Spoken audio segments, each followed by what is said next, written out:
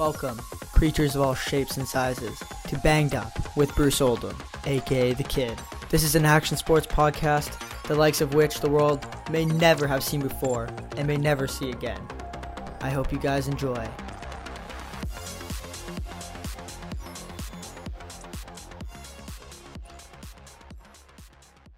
Oh my god, hi. Guess what, you freak biscuits? Welcome back to another episode of Banged Up with Bruce Oldham.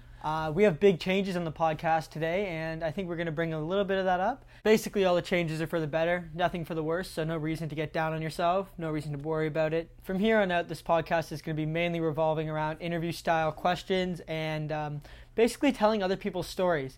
I'm going to have mostly action sports athletes and people in the industry and such on the podcast as we move forward. Don't worry, there still will be occasional episodes where it's just the kid, just me, spewing nonsense to you guys and answering your questions. I really want to separate the episodes moving forward. The episodes with just me and only me are going to be mainly focused on updating you guys on what's going on in my life and answering your questions and getting around to the things you want to talk about, the topics you guys want to bring up. With that being said, there will be a select few of those, and we are going to mainly transition into interviews with athletes in the industry, as well as promoters, media marketers, and so forth. Now that all that nonsense is out of the way, let's dive on into today's episode. I believe it is the 25th today, April 25th. The kid is looking good as ever. I got a haircut, so I don't look quite as greasy as I usually do. We have a backyard rail in the works, so backyard setup coming to you guys live, which will be super sick because then I can get rail training in, and tons of clips for you guys, which is sick. I'm kind of slacking for content right now. It's hard to create content when you're quarantined, especially when there's no skiing involved. With that being said, I've been tramping a lot and keeping very active, staying busy, being just a healthy kid in general. Eating, sleeping, rest and recovery, everything it's getting on point. Sleep was a little off, but we are dialing it in. If you guys didn't see on social media, I posted it, but I think it was a week and a half ago now. I ran a full marathon literally for no reason one day. But the overall goal is to run an ultra marathon. For those of you guys who don't know what that is, it's a 100-mile run, which is quite a distance. I ran the marathon in 3 hours and I think 56 minutes, but that was with barely any training. And I believe I only ran a week and a half of training into that marathon. Although you guys might be thinking, wow, that's pretty good. Might as well give him a pat in the back. Don't worry, I already gave myself a pat in the back. But my knees have been pretty fucked for the last week and a half. With that being said, I can still do things like trampoline, slackline, workout, and do MMA training and all that nonsense. But whenever I run over 3 kilometers, my one knee is in a lot of pain. And I really don't want to push it because if I ruin my ski season next year and my training throughout the summer, just because I would decide to be an idiot and run way too many kilometers that my body isn't quite capable of yet, I would be very upset. So I've kind of resorted to taking the last week and a half off of running. I've ran probably about 20 kilometers in the last week and a half, which is not much considering I went from about 100 plus kilometers a week a couple weeks before that. In the next week or so, I'm going to be kind of rehabbing a bit and just doing long distance bikes and stuff. I don't have a good bike, but my sister has somewhat of a downhill mountain bike that I'm going to try to use. And I don't know, hopefully put some serious KMs down because I need to keep my cardio up, but I can't really run at this point in time. Anyways, with all that out of the way, that's basically just a little rundown on what's been going on in my life so far. And we're going to dive on into questions. So these are the questions that got asked in the last podcast. I answered them in the last podcast. I didn't like the way I answered them, and I didn't like the whole beginning of the podcast. So here we are 2 weeks later, and I'm redoing the questions, and I'm making this podcast quite a bit shorter. I want to keep the episodes with just me in it short, sweet, concise. You guys don't have to hang out with me too long. But then the episodes with others on will be probably about 30 plus minutes, which will be really good and I think engaging for you guys. And you'll get to find out something maybe you didn't know before. All right, guys, let's get into it. First question comes from Alex Hontar. Have you been to Glen Eden? I have never been to Glen Eden. I would love to go to Glen Eden. Looks like an awesome ski hill. Looks like they have a really sweet rail setup, but not a huge jump line or anything like that. But the rails do look super fun. Considering it's only like an hour and a half away from where I live, I probably should have gone by now, but just haven't been. Next year, I'm definitely going to put it on the list, though. Next question comes from Antoine Bordeaux. Are you related to anyone famous? No, absolutely not. Nope, not whatsoever. Teddy Weaput, I don't think I pronounced your name right. In fact, I know I didn't. But you asked, what are your mental thoughts while running? Basically, it depends on the mood I'm in. I try to keep it as positive and happy as I can. because when you're just like, oh, this sucks and I don't want to do this, it usually makes the run last a lot longer, and it's just shittier in general. So I try to stay as positive as I can. Lately, I've been listening to podcasts and just kind of letting my mind drift, especially when I go on like 2 hour plus runs. I just put on a Joe Rogan podcast or any podcast, I guess, for that matter. But kind of just let my mind go off somewhere else and just listen. I'm not running super fast, so I don't really need to be focused. I kind of just zone out and just keep going. Noah G. Zaman, are corks scary to send? I think corks aren't a scary trick to send if you are prepared for it. If you go to a hill and you've never really tried a cork before, even on a trampoline or an airbag or water ramps, you've just never done it before, probably immensely scary and probably not a good idea for that matter. But if you're really comfortable with doing the cork on a trampoline and maybe you've tried it on an airbag, it's not as scary to try the first time. It's still going to be scary, like, don't get me wrong, like, tons of people can do a backflip, but going to do a backflip is still scary on skis. For me, even, I find backflips are scary, but I think as long as you prepare well and you know where you are in the air, a cork 7 is not the scariest trick. Cork 7 is kind of a trick that you can bail out to your side. It's not very likely that you're going to land on your head. Next question comes from Eric O'Brien. Where do you see yourself in 5 years? Honestly, this is probably one of the deepest and best questions I've seen on the podcast, actually. So in 5 years from now, I don't really like to plan that far ahead. With that being said, I do kind of make monthly goals and weekly things to do. And I have kind of planned out a little bit of where I want to be in 5 to 10 years. I know obviously it's going to change over time. And me personally, I'm a person that gets very interested with pretty much everything. So 1 month I'll be super into skiing. Next month I'll be really into rollerblading. The month after I'll be really into stocks and markets and stuff. The month after that I'll be super into skateboarding. Then maybe it's wakeboarding. Although skiing has always been that main one that's always kind of prevailed each month. That's really been a passion of mine.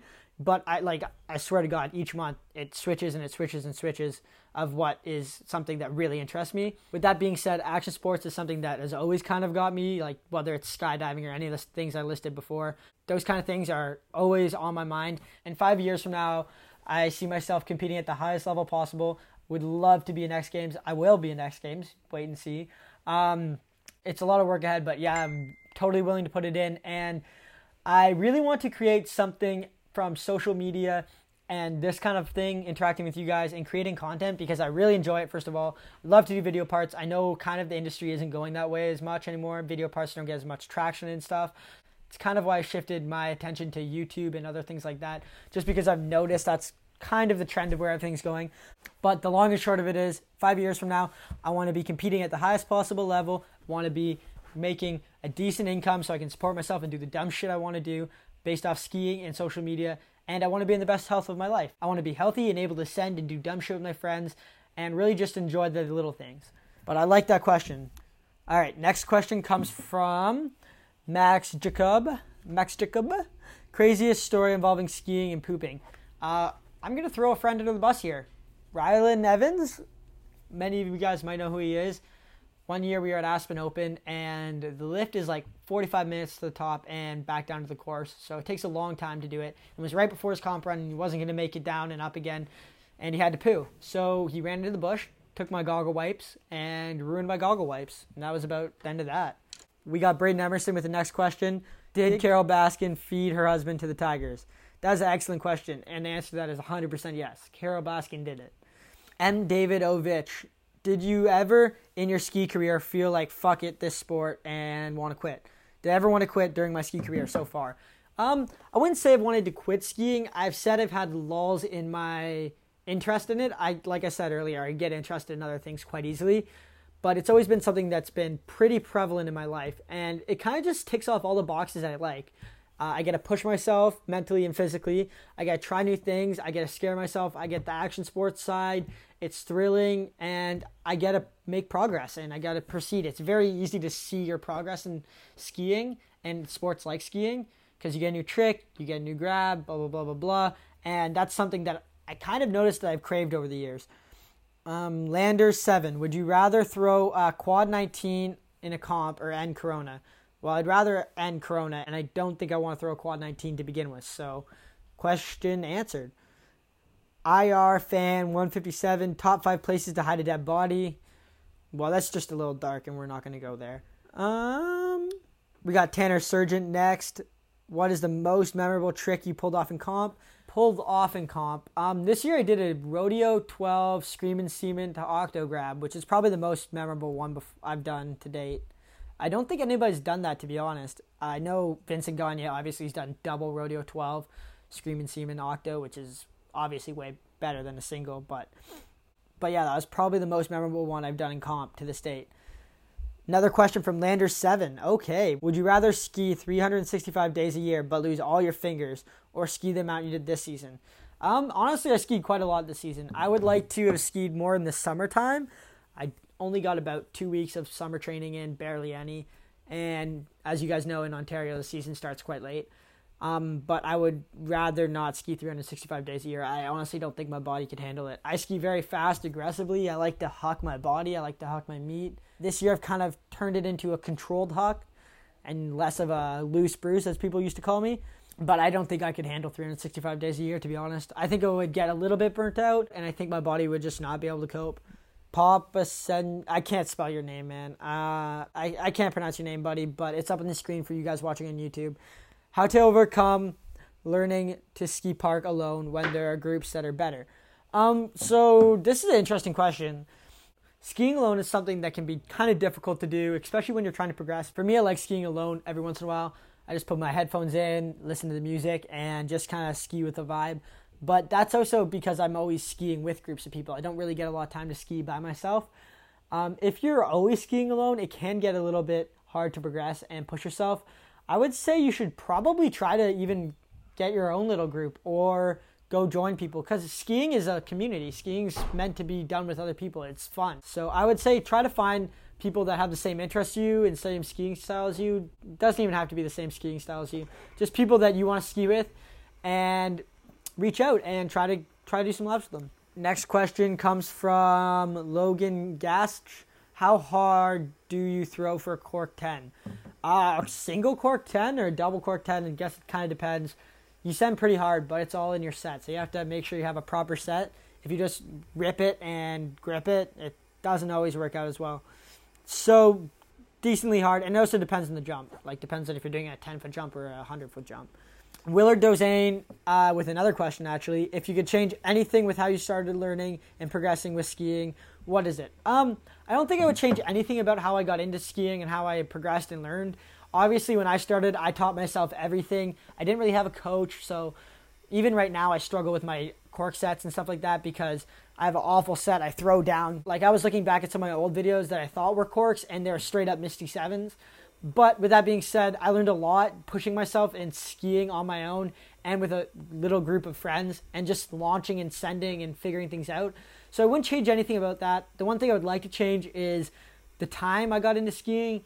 I didn't really get into skiing until I was 16, and I know I'm only 21, which is not that old or anything, but it is old in a lot of other people's eyes and in the skiing community's eyes. For me, I just matured this year. I was an absolute idiot up until probably the beginning of this winter. I really just wasn't focused, just wanted to party and have fun with my friends, which is totally fine. It's part of the skiing community, but just something that was kind of always holding me back, and I wasn't focusing as much as I probably could. So I would like to start skiing when I was maybe like 13 or 14, get an extra 2 years in there. I know I would have progressed a lot more. I'd be a little farther ahead of where I'm at now, but other than that, I wouldn't change a thing.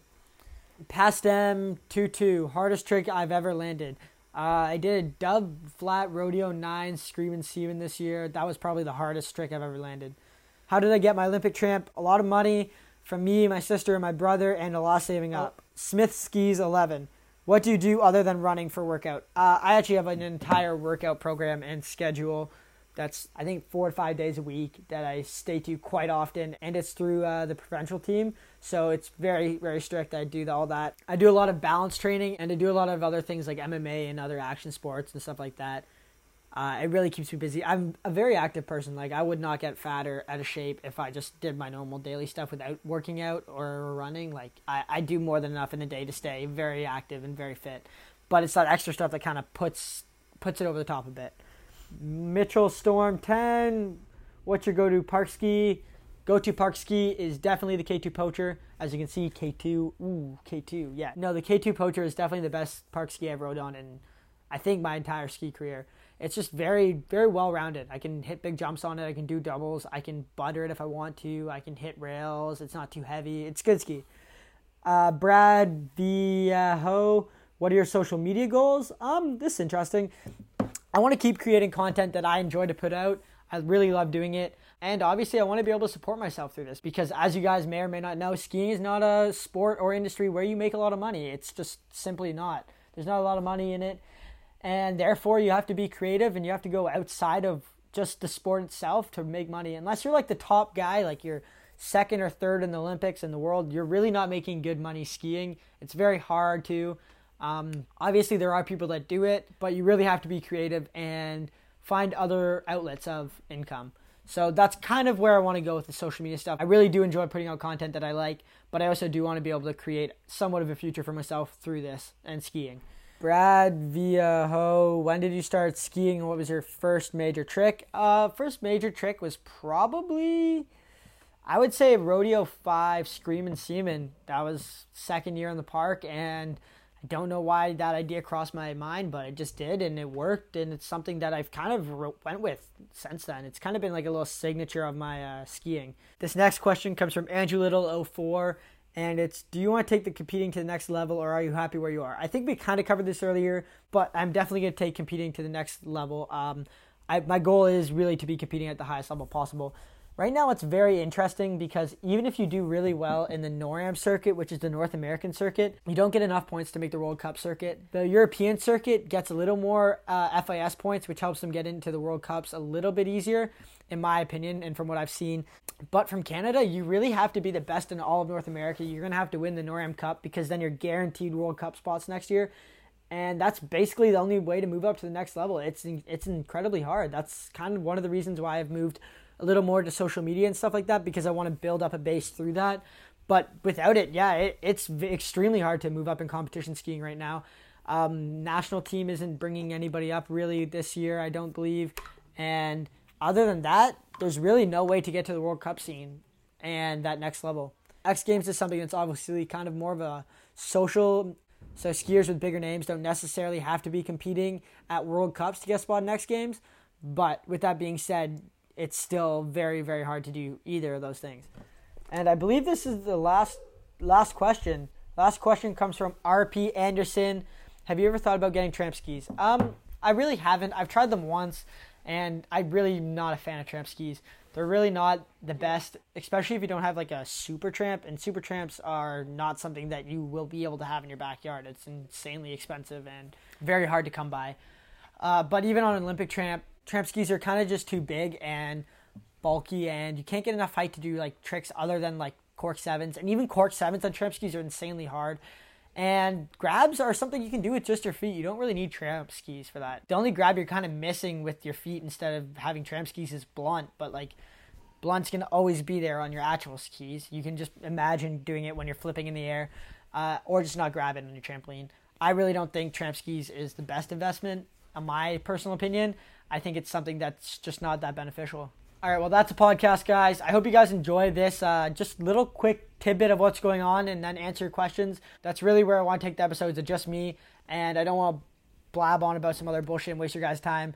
From here on out, though, there will be podcasts with other people, and there'll be awesome interviews with really cool individuals. So stay tuned, and if you're not subscribed or you haven't liked this video, you might as well do that. Much love from the kid to you guys. Mwah!